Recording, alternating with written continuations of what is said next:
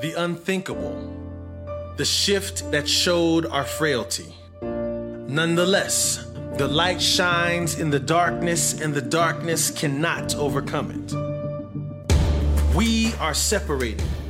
We are isolated. And in this world, we have trouble.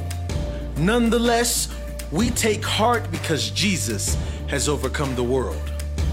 We are conflicted and frustrated, weary too.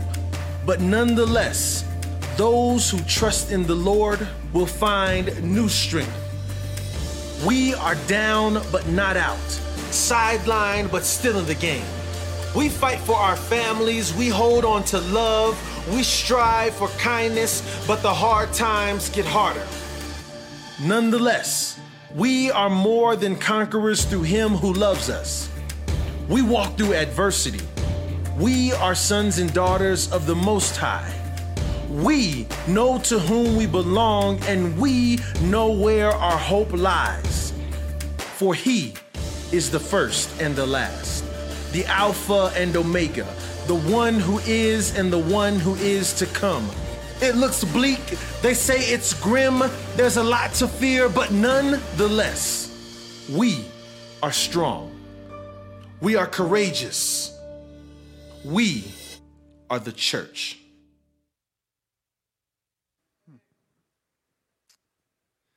Poised and confident, she walked onto the stage. In fact, one of the biggest stages that she'd ever been on in her life. She was prepared. She was ready. This young 23-year-old girl walked onto the biggest stage with her long yellow coat and took the stage as the nation's first ever youth poet laureate. She came to deliver a message written through her words. We were there to watch as Joe Biden was sworn in as the 46th president of the United States. And yet, the one who seemed to steal the stage was this young 23-year-old girl who challenged us to dream, to love, and to come together. You couldn't help but sit there and feel inspired. She eloquently shared thoughts like this: we've learned that quiet isn't always peace, and that a nation isn't broken but simply unfinished. That in the midst of our grieving, we learned how to grow. And she shared, for while we have eyes on the future, history has its eyes on us. And if we merge mercy with might and might with right, then love becomes our legacy and changes our children's birthright. These words that she shared inspired others to dream, inspired them to a place of influence.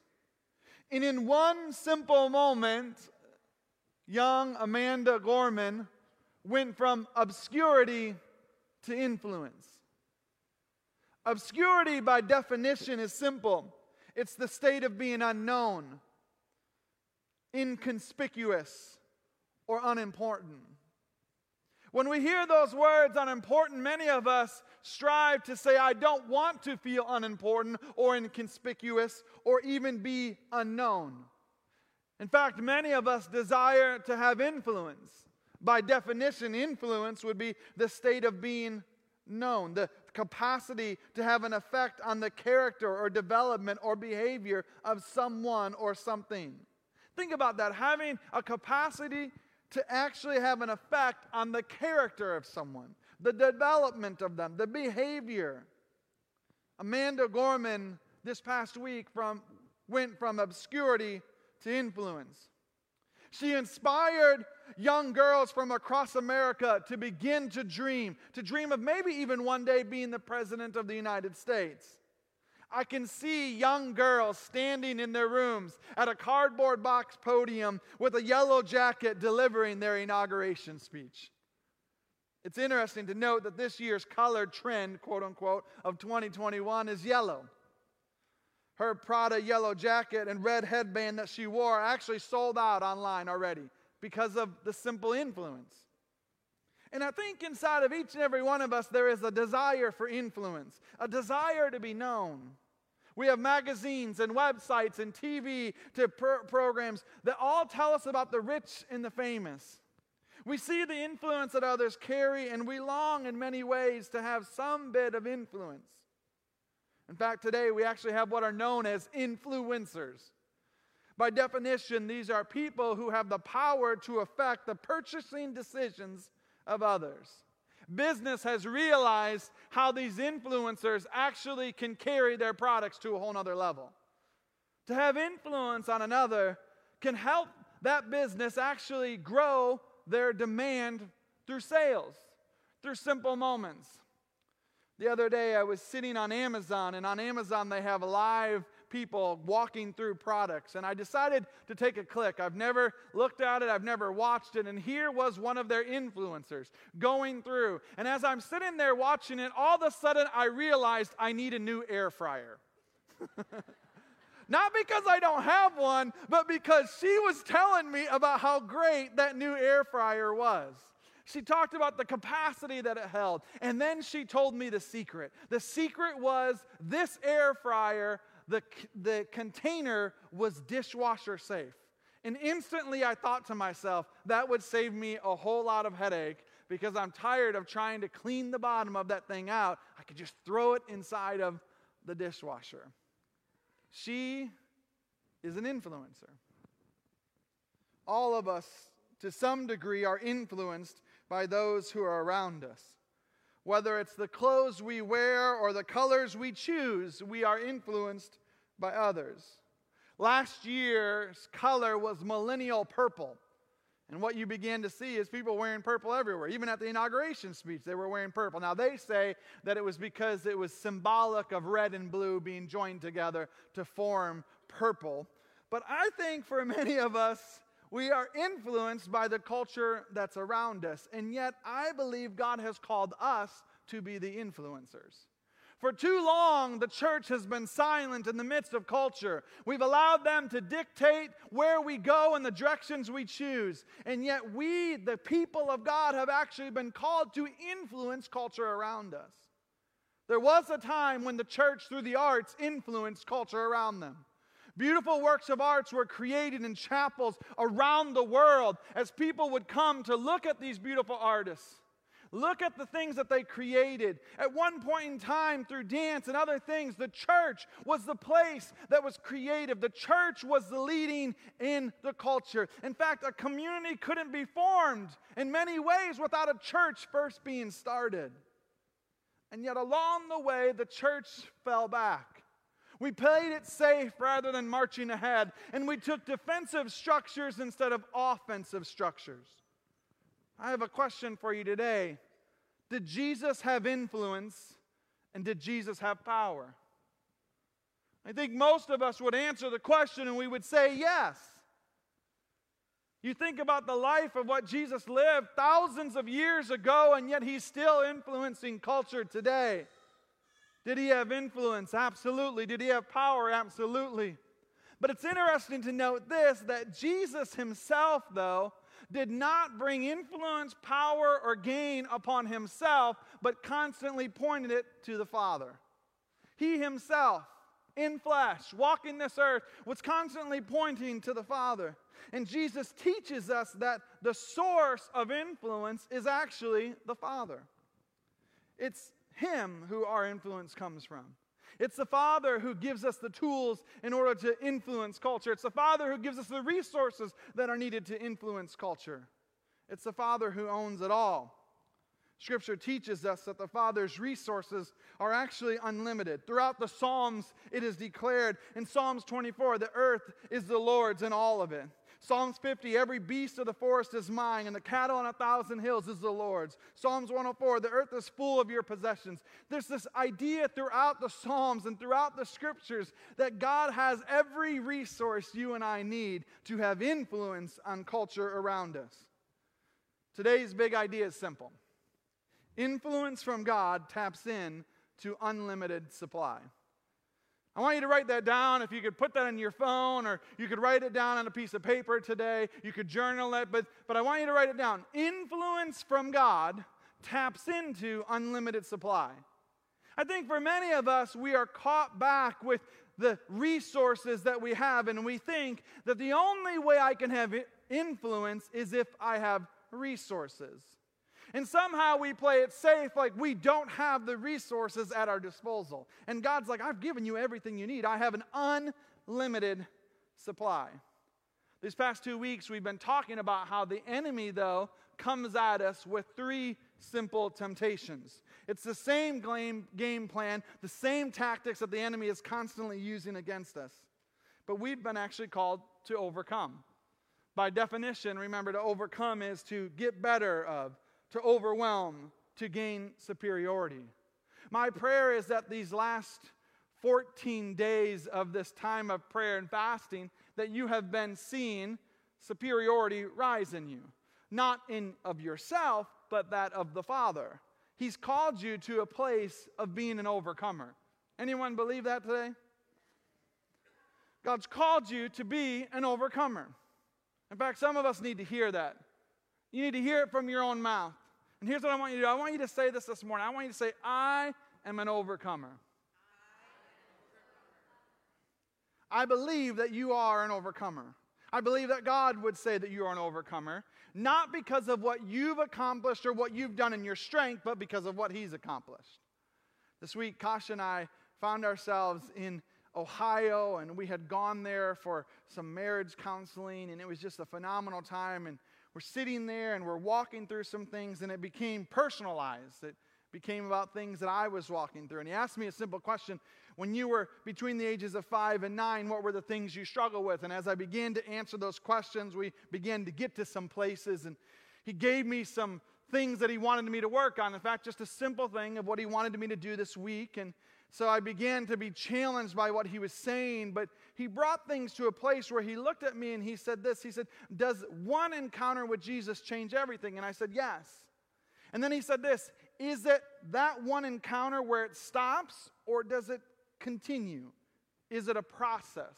Is it something that continues in our lives? And as I sat there and I was thinking, is he trying to ask me a trick question, or what is this? And I was trying to process through, and finally I said, it doesn't just stop there. It's kind of the beginning. Yes, one moment with Jesus does change everything, but that moment then leads to a series of steps that we take in our life of progression. It's called sanctification, where we become more like Christ. You see, it's not that we just give our lives to Jesus and surrender to Him and say, Jesus, come into my heart and come into my life and stay there. That's where it begins the series of steps of taking one step closer in our walk with Him. And when we take those steps, our influence grows. We've been walking through Matthew chapter 4, where we see Jesus right before He's starting His public ministry, spends 40 days in prayer and fasting. And in that moment, He has 3 temptations that the enemy comes and uses against Him. The first is this, it's physical appetite. The second is personal gain. And the third is power and glory. He's constantly going at us from one of these 3 things, trying to grab our physical appetite, trying to get us to look to the personal gain. And then there's this idea of power and glory.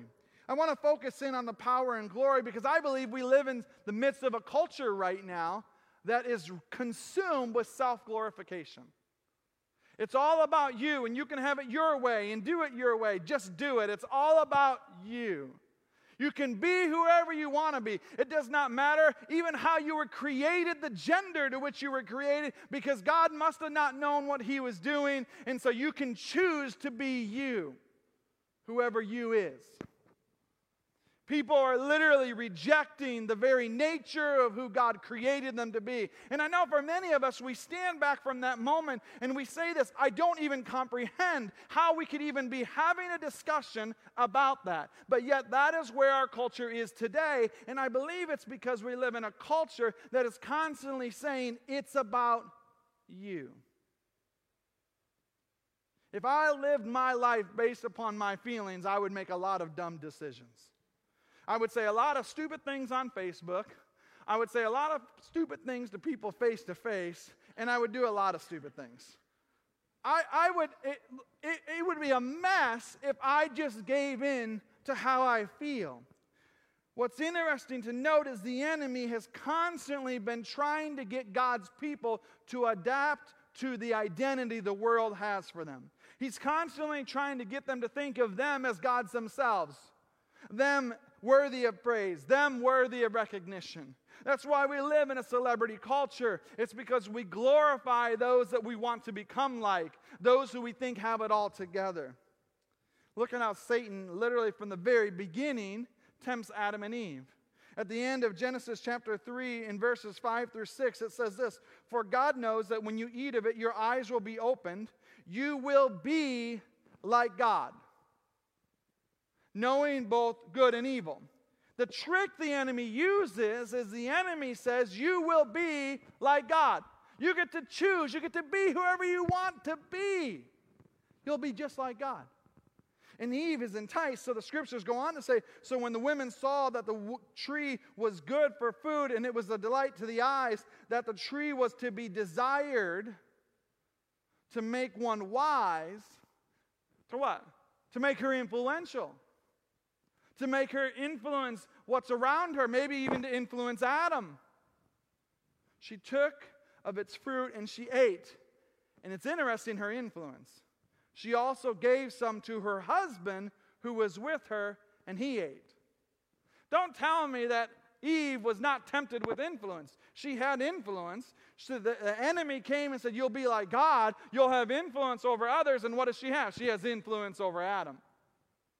Now, I'm not saying it's Adam's or Eve's fault or anything like that. All I'm saying is she simply had influence. She introduced that back to him. Now, he had a choice. He could have easily said, no, that's wrong. He could have chose to lead his home, but instead he chose to fall back. That's another sermon for another time. The temptation was, you will be like God. You will have influence. But here's the thing about the enemy's influence. It's counterfeit. And it never lasts.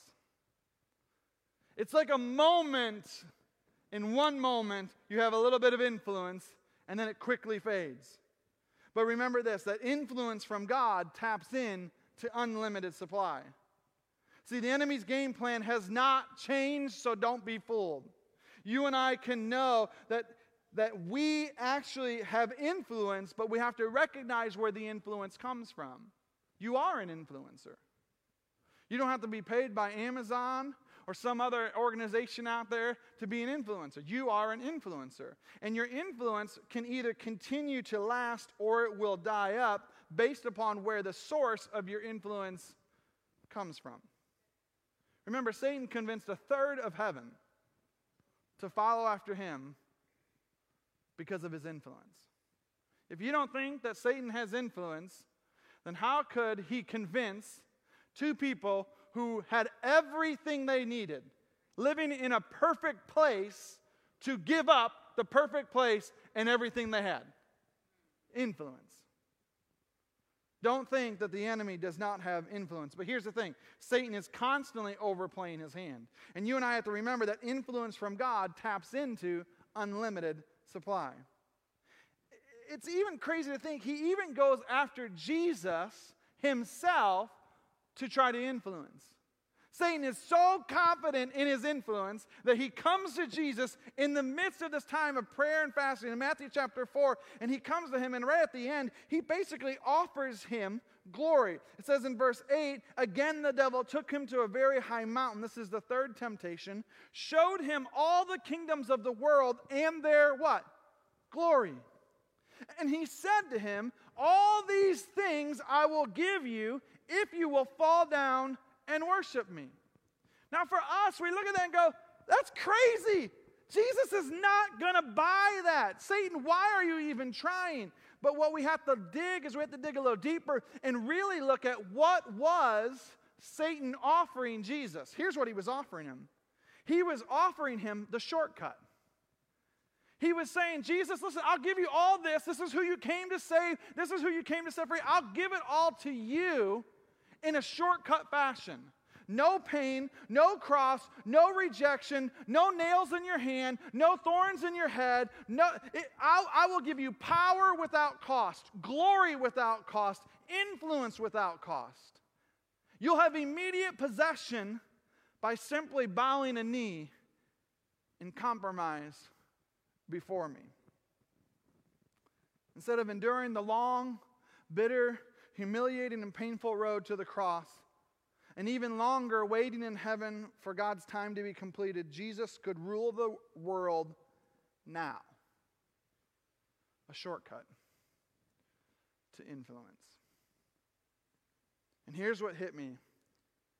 That is the tactic the enemy still uses today. Shortcut to influence. No big deal, just skim off the top at work. It's not a big deal. They owe you anyways. It's not that big of a deal. Shortcut to influence. Compromise in this, no one will even know. It's between, seriously, no one will know. It's just a little compromise for you to get the influence that you need. Shortcut to influence. But I love Jesus' response. It's very clear, and it's grounded upon the Word of God. In verse 10, Jesus stands up by the Spirit using the Scripture for the third time, and he tells the devil that he's not going to be distracted. He's not going to buy into the influence. And he quotes to him Deuteronomy chapter 6, verse 13. And he says, "Begone, Satan, for it is written, you shall worship the Lord your God, and him only shall you serve." What does Jesus teach us in this moment? He teaches us that there's no shortcut to influence.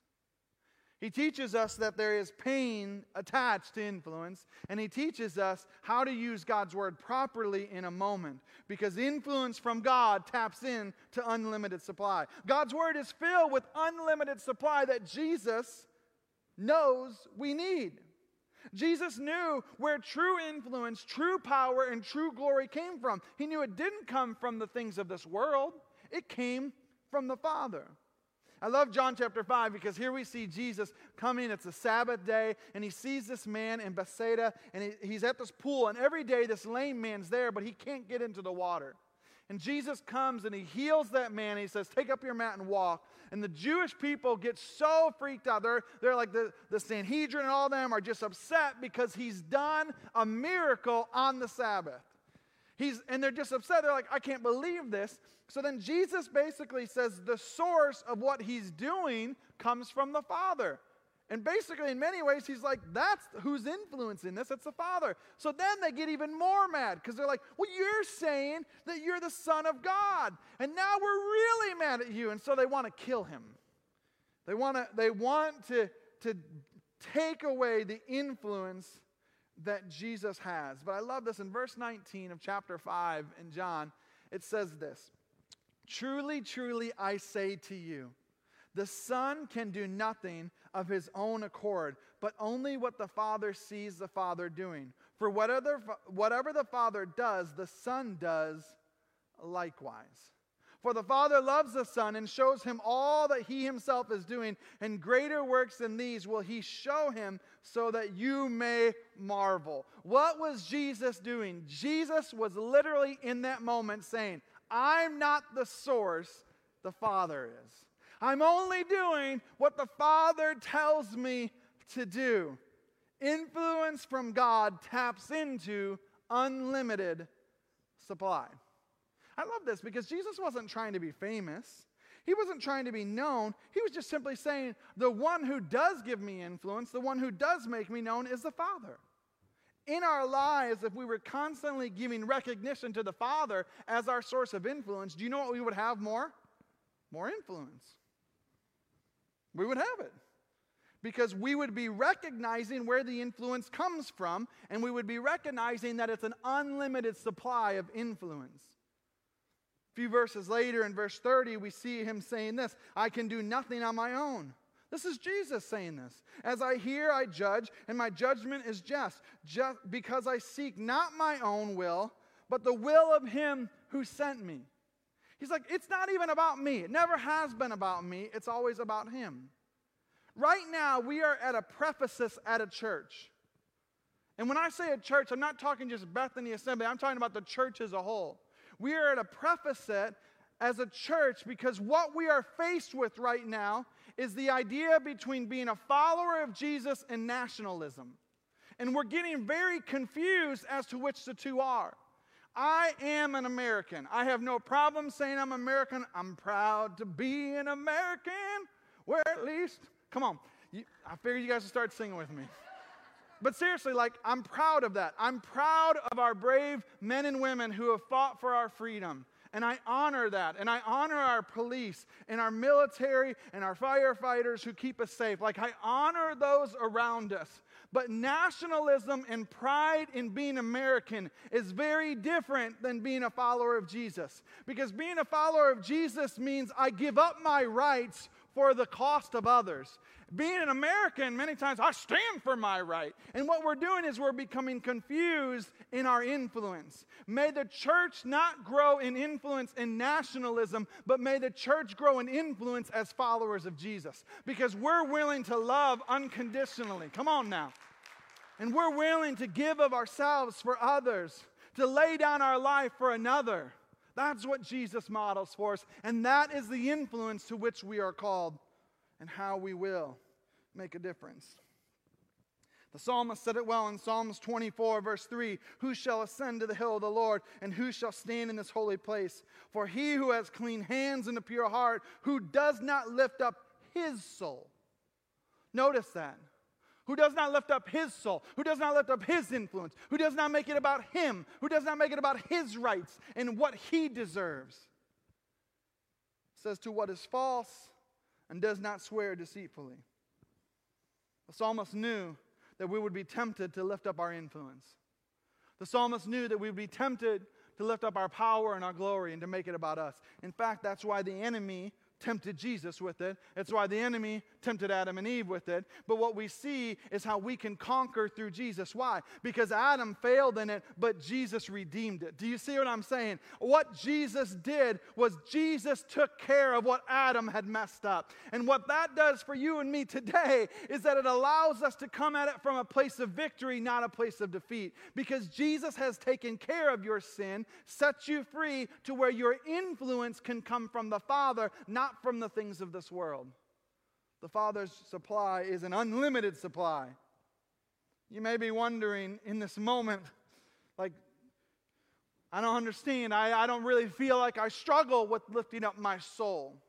Well, here, the NIV translation says it this way. It says, who does not lift up his soul to an idol. What are the things we idolize in culture? Money, fame, work, sex. You name it, they're idols. An idol is anything that we place before God. Some of us put our family before God, and they've become idols. Idolatry is often, though, hard to see. It's not something that when we go to the mirror in the morning and we're getting ready, we look at it and we go, oh man, I got a bunch of idols. We don't see it that way. This fast, though, I believe, is showing us areas in our lives where maybe there are idols. As we spend time in prayer and fasting, God begins to reveal things to us. I don't know about you, but I know for me that's what he's been doing. Hey, Brian, here's an area that you need to work on. And I go, I didn't even see that. Thank you. And I begin to work through that like a chisel in the stone. It's often the chisel that comes through. I read a story here a while back about a rock cutter. And the rock cutter was sitting there and he was striking and striking and striking this rock. When eventually time had gone on, he took a break, he came back, and he once again struck that rock. But in that moment, people were around, and he struck it, and as he struck that rock, the rock split, and the rock cutter had accomplished what he had set out to accomplish. And someone there said, "What a blow!" But the rock cutter looked at the man and said, that blow was not the one that actually did the damage. It was the blow after the blow after the blow after the blow after the blow. The step after the step after the step after the step that actually had the influence to crack the rock open. I wonder for us today what it is that God has called us to influence. For many of us in our lives, we may look at our lives and say, I don't have idols, but here's a surefire test for you. Surefire test. Here we go. It's just 3 simple things. It's your time, your money, and your conversations. I want you to think about, what do you spend your time on, your money on, and your conversations on? That will show us what are things possibly that could be idols in your life. How's your checkbook? Is Walmart become an idol? Is that where you spend most of your money? You may say, no, I don't go in store. I shop online. It's called Amazon. Okay. What is it? Where do you spend your time? You see, when we honor God in those 3 areas, we tap into influence from God that is in an unlimited supply. I wonder if you've ever done a time study before. It's one of the things I actually like to do for myself. I've done it multiple times throughout my career. It's a time study that I do. And what I want to do is I want to look at, where am I spending my time? How much time am I spending on different things? A time study is where you track your time usage throughout the day by writing down what you're doing, tracking the time it takes to complete the task, and it also brings you an awareness of how you're spending your time. One of the things I love about a time study is this, is I often discover where I'm spending my time and how I'm spending my time in ways I don't want to. That's what a time study many times does. A good friend of mine said this, Brian, if you give yourself 3 hours to mow the lawn, it will take you 3 hours. But if you tell yourself you can do the mowing the lawn in an hour and a half, your brain will figure out how to mow the lawn in an hour and a half. The amount of time you give to something is the amount of time it will take. I think it's safe to say that we all wish we had more time. Come on now. I think we all wish that. It's like, man, the end of the day comes, we're like, I just wish I had more time. But the truth is we all have the same amount of time. We all have 24 hours. We all have 1,440 minutes. We all have 86,400 seconds. Everyone has the same amount of time. But what makes you unique is how you spend your 86,400 seconds. How you and I spend it is unique because we all get to choose. See, if you want to binge watch 24 hours of Netflix, guess what you can do? You can binge watch 24 hours of Netflix. If you want to spend 8 hours working, 4 hours golfing, 2 hours eating, and 10 hours sleeping, you can do that. However you want to break down your 24 hours a day is your choice. You get to decide. I wonder what could happen if we actually did a time study on life. What if for a second you took a step back and you did a time study not only of your time, but of your money and of your conversations? What if just for 1 week, this next 7 days, you took a moment to actually write down what type of conversations you were having? What if you took a moment to write down where you spent your money? What if you took a moment to write down how you spent your time? I think we would discover a lot of things. Some of us would discover we spend too much time on social media.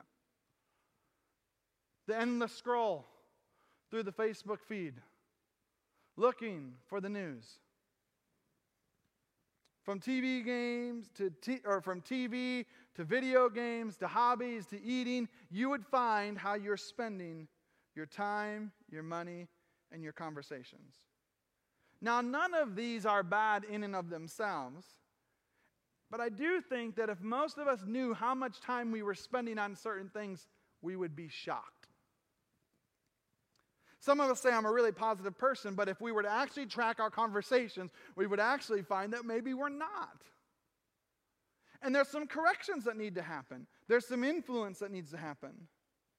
What is happening in our lives? This week you have an opportunity, these next 7 days, as we're wrapping up our time of prayer and fasting, to really focus in. What if you teamed up this week with the prayer and fasting with a time study on life? For some of you, it may be a step of just joining the fast. Maybe you're like, I haven't been a part of it yet, and that would be the thing I want to do this week. I want to encourage you to get the prayer booklet, ebook that we have. You can check that out. It's on our social feeds. Also, if you can go out to the group hub afterwards. They can get that to you as well. It's a great tool to help you throughout this time of prayer and fasting. And it actually is connected right to what we're soaping in. But I challenge you this week to be intentional with your time, your money, and your conversations. I challenge you to take another step. What if this week you just begin to realize how you spent those? Sometimes the first step we take in a moment of gaining influence comes right back to the big idea from today. To remember that influence from God taps into unlimited supply. But here's what's interesting. The world, though, says that it's this. The world says influence from the world, and this is what we find out. Influence from the world is actually limited supply. Think about it. Rich and famous, come and go. Think about, for many of you, I look across this room, I see some gray hair. I see some older people. Here's what I know. The people who were influential and famous when you were young are not the same people who are influential and famous today. We agree? Why? Because it comes from a limited supply. What the world's offering is a limited supply. Influence from the world is limited. Influence from God, though, is actually unlimited. Let's break this down for a second. Influence from God. True influence that comes from God is this, is where we actually recognize that our influence comes from God. See, influence from God is recognizing that it's never been about you and it's never been about me. It's not even about our family and those who are around us. It's always been about Him. In the world where influence can be measured by social media likes and the size of a crowd that shows up to something, when you're on a stage, we can forget that because real kingdom leadership, real kingdom influence begins when you and I have actually true followers who are behind us, not flaky fans. Fans consume and love to be entertained. Followers give and love to sacrifice.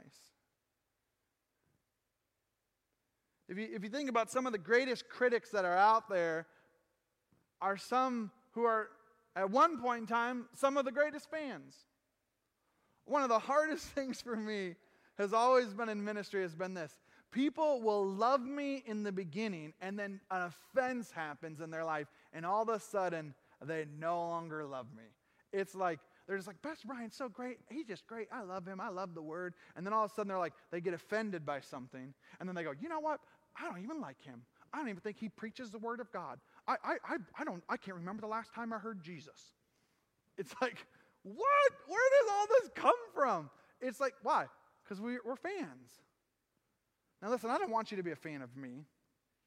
I want you to be a follower of Him. I'm not interested in building a crowd, getting a large stage or anything like that. You may say, Pastor Brian, I don't know about that. Honestly, I'm not. My interest and my goal is in making Him famous. I recognize where the source comes from, and it comes from God. So here's what I know, is that sacrifice separates fans from followers. Fans don't want to sacrifice, but followers will. If you want to have influence, you got to recognize that influence comes from God. Throughout the scriptures, it talks about follow me as I follow God. Jesus represented this perfectly for us. That even though He was the Prince of Peace, He was not by any means, though, a peacekeeper. He was a peacemaker. Think about it. Jesus wasn't a peacekeeper.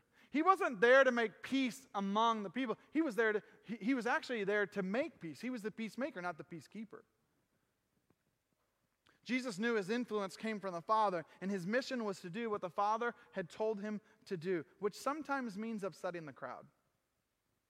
Sometimes it means upsetting the fans. He lived out this truth when it comes to this fear of the Lord in Proverbs 19:10, like where it talks about that the fear of the Lord is the beginning of wisdom. I love how King David writes it in Psalms 23. He says it this way. He says, the Lord is my shepherd, and I shall not want. He maketh me lie down in green pastures and leads me beside still waters. He restores my soul, and He leads me to paths of righteousness for His name's sake. Even though I walk through the valley of the shadow of death, I will fear no evil.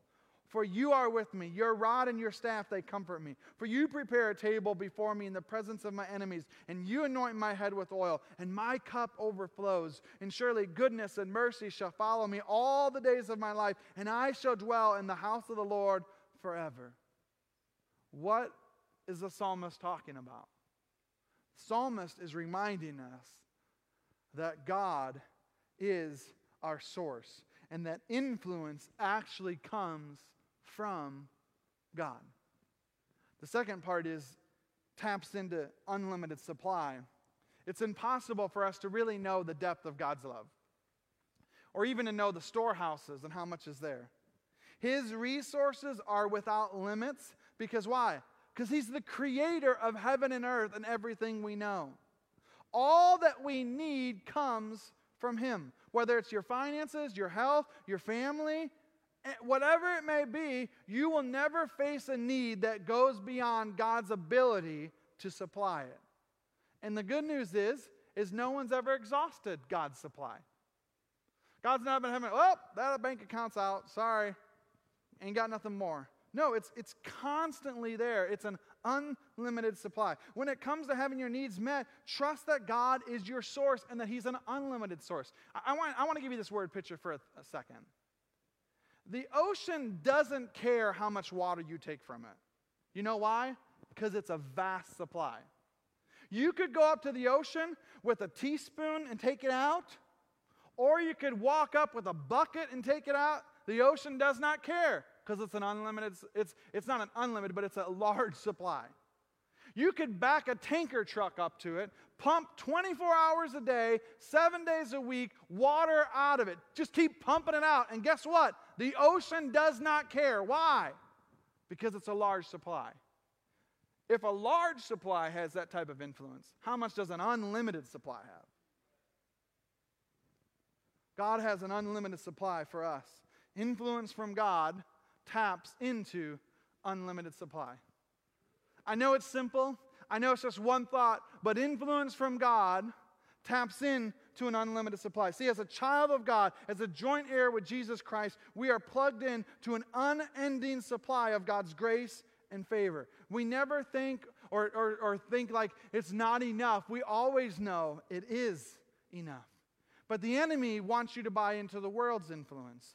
The enemy wants you to think that influence is limited or that influence has a cost that you can't pay. But remember, Jesus paid the cost for your influence. That's even the greater thing about it, is the influence we're talking about is not something you earn, it's something you receive. We have to be more concerned with seeking God's presence, the Father's presence, than His presence. Stop worrying about getting and I need this, I need that, but actually say, I just need God's presence. If I could just find myself in God's presence, in the Father's presence, I know that influence comes from God and it's an unlimited supply. So therefore, that is the place that I will live my life. Maybe these next 7 days of this prayer and fasting, you would just simply say this, God, this week, I want my influence to come not from me and things I've accomplished. I want my influence to come from you. In my workplace, I want my influence to come from you. In my job, and in my family, in my relationships, and in my friendships, I want that influence to come from you. Philippians 4:19, passage probably many of us are familiar with. And my God will supply every need of yours according to what? His riches and glory in Christ Jesus. Influence from God taps into unlimited supply.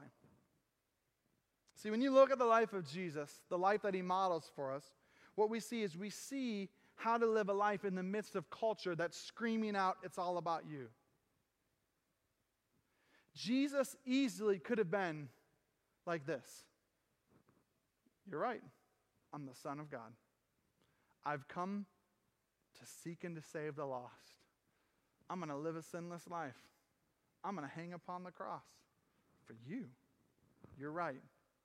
Let my influence carry forth. But it wasn't. His example was, my influence comes from the Father. He was constantly showing and modeling for us where our influence comes from. Not from you, not from what you accomplish, but from Him.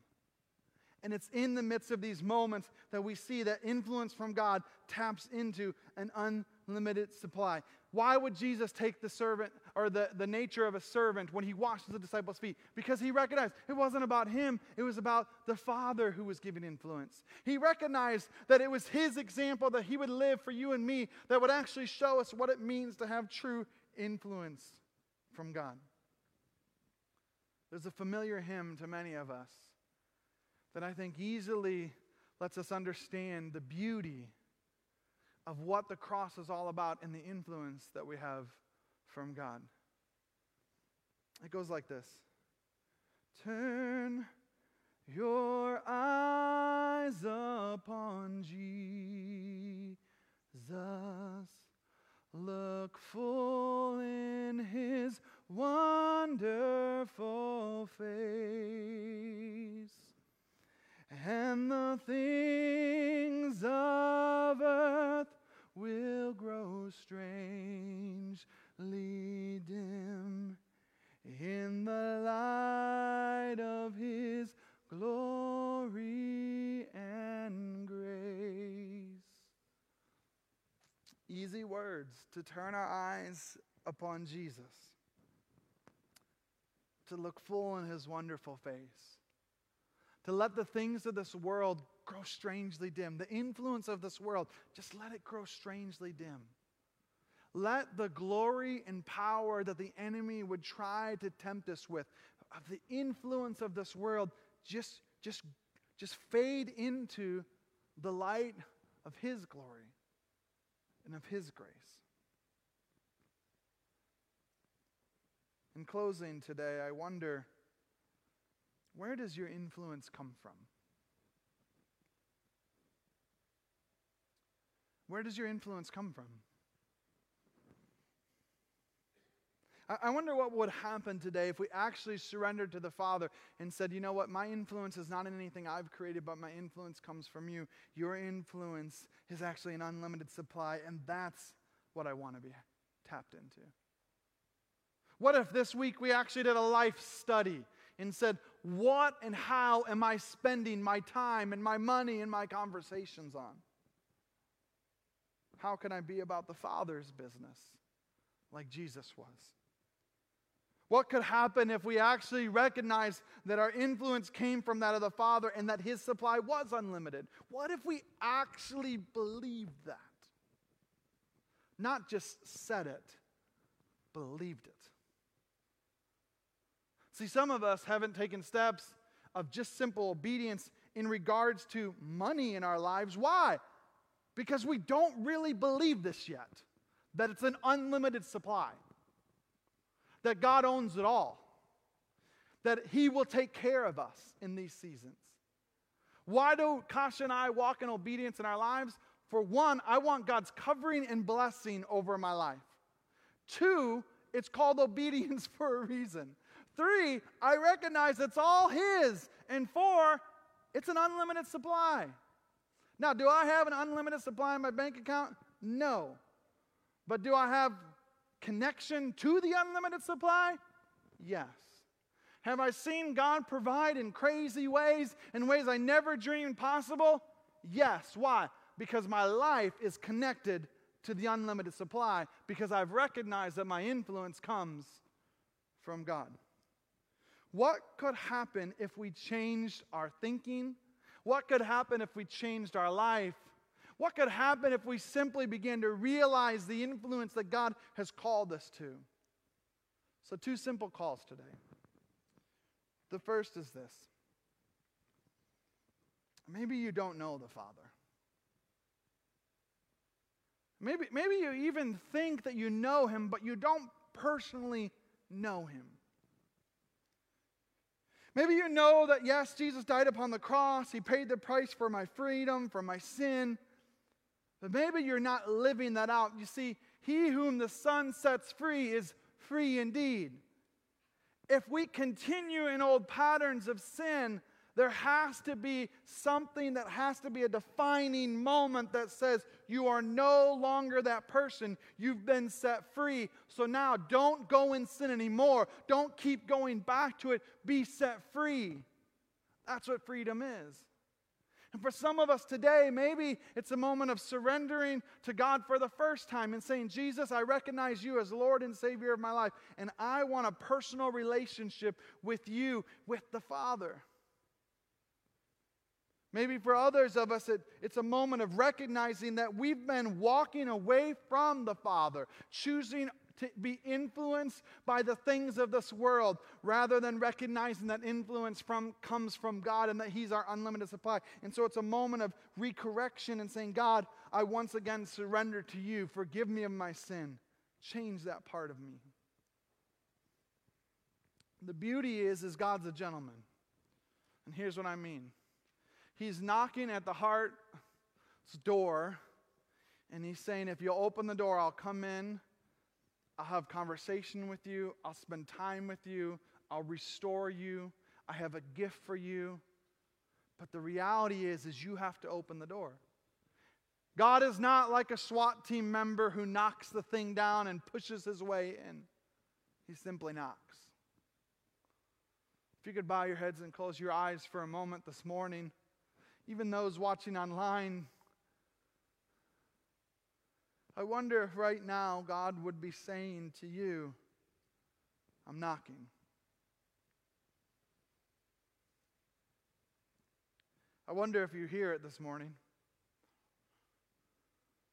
Do you hear Him knocking on that heart's door and saying, I want a relationship with you, a personal relationship?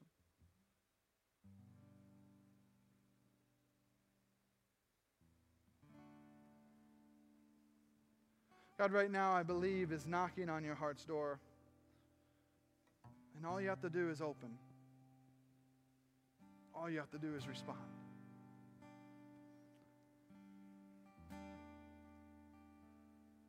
If you're here today and you'd say, you know what?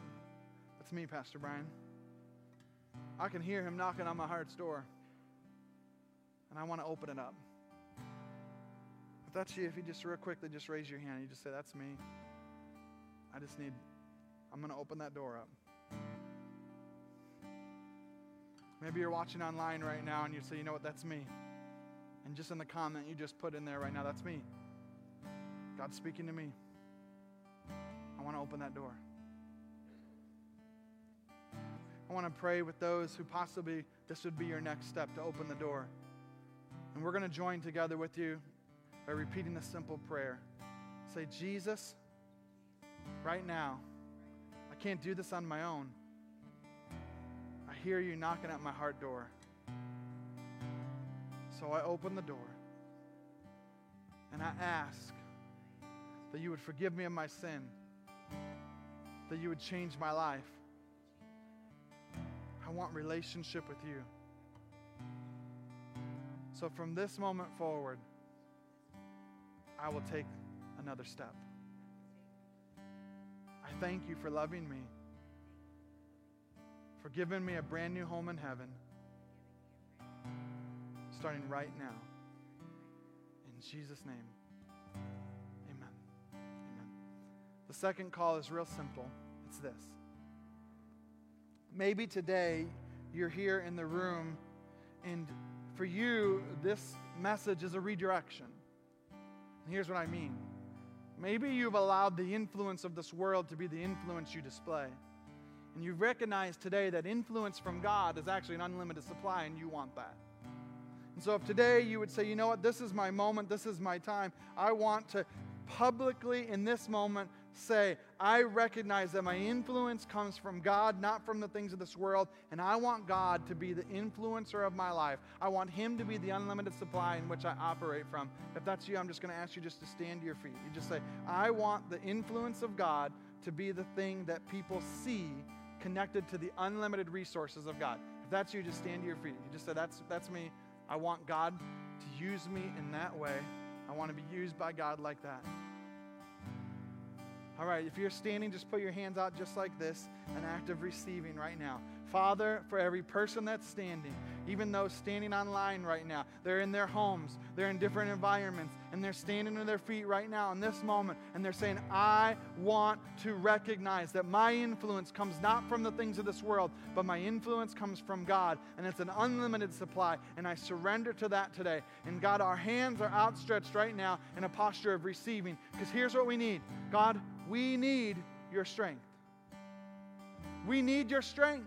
So, Father, I pray that from the top of everyone's heads to the bottom of their feet, through every mind, through every heart, through every body, through every thought, God, that you would be lifted up, and that you would be the center, and that you would be the influence, and that you and I, God, we would recognize that we actually receive our influence from you.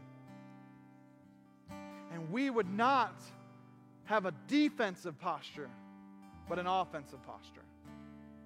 That we would say, if influence comes from God and it's an unlimited supply, then I am going to be an influencer in my work, in my family, in my community, in my state, in my nation. I'm an influencer. I'm an influencer. So God, I thank you for depositing that into each and every person today. In Jesus' name, amen.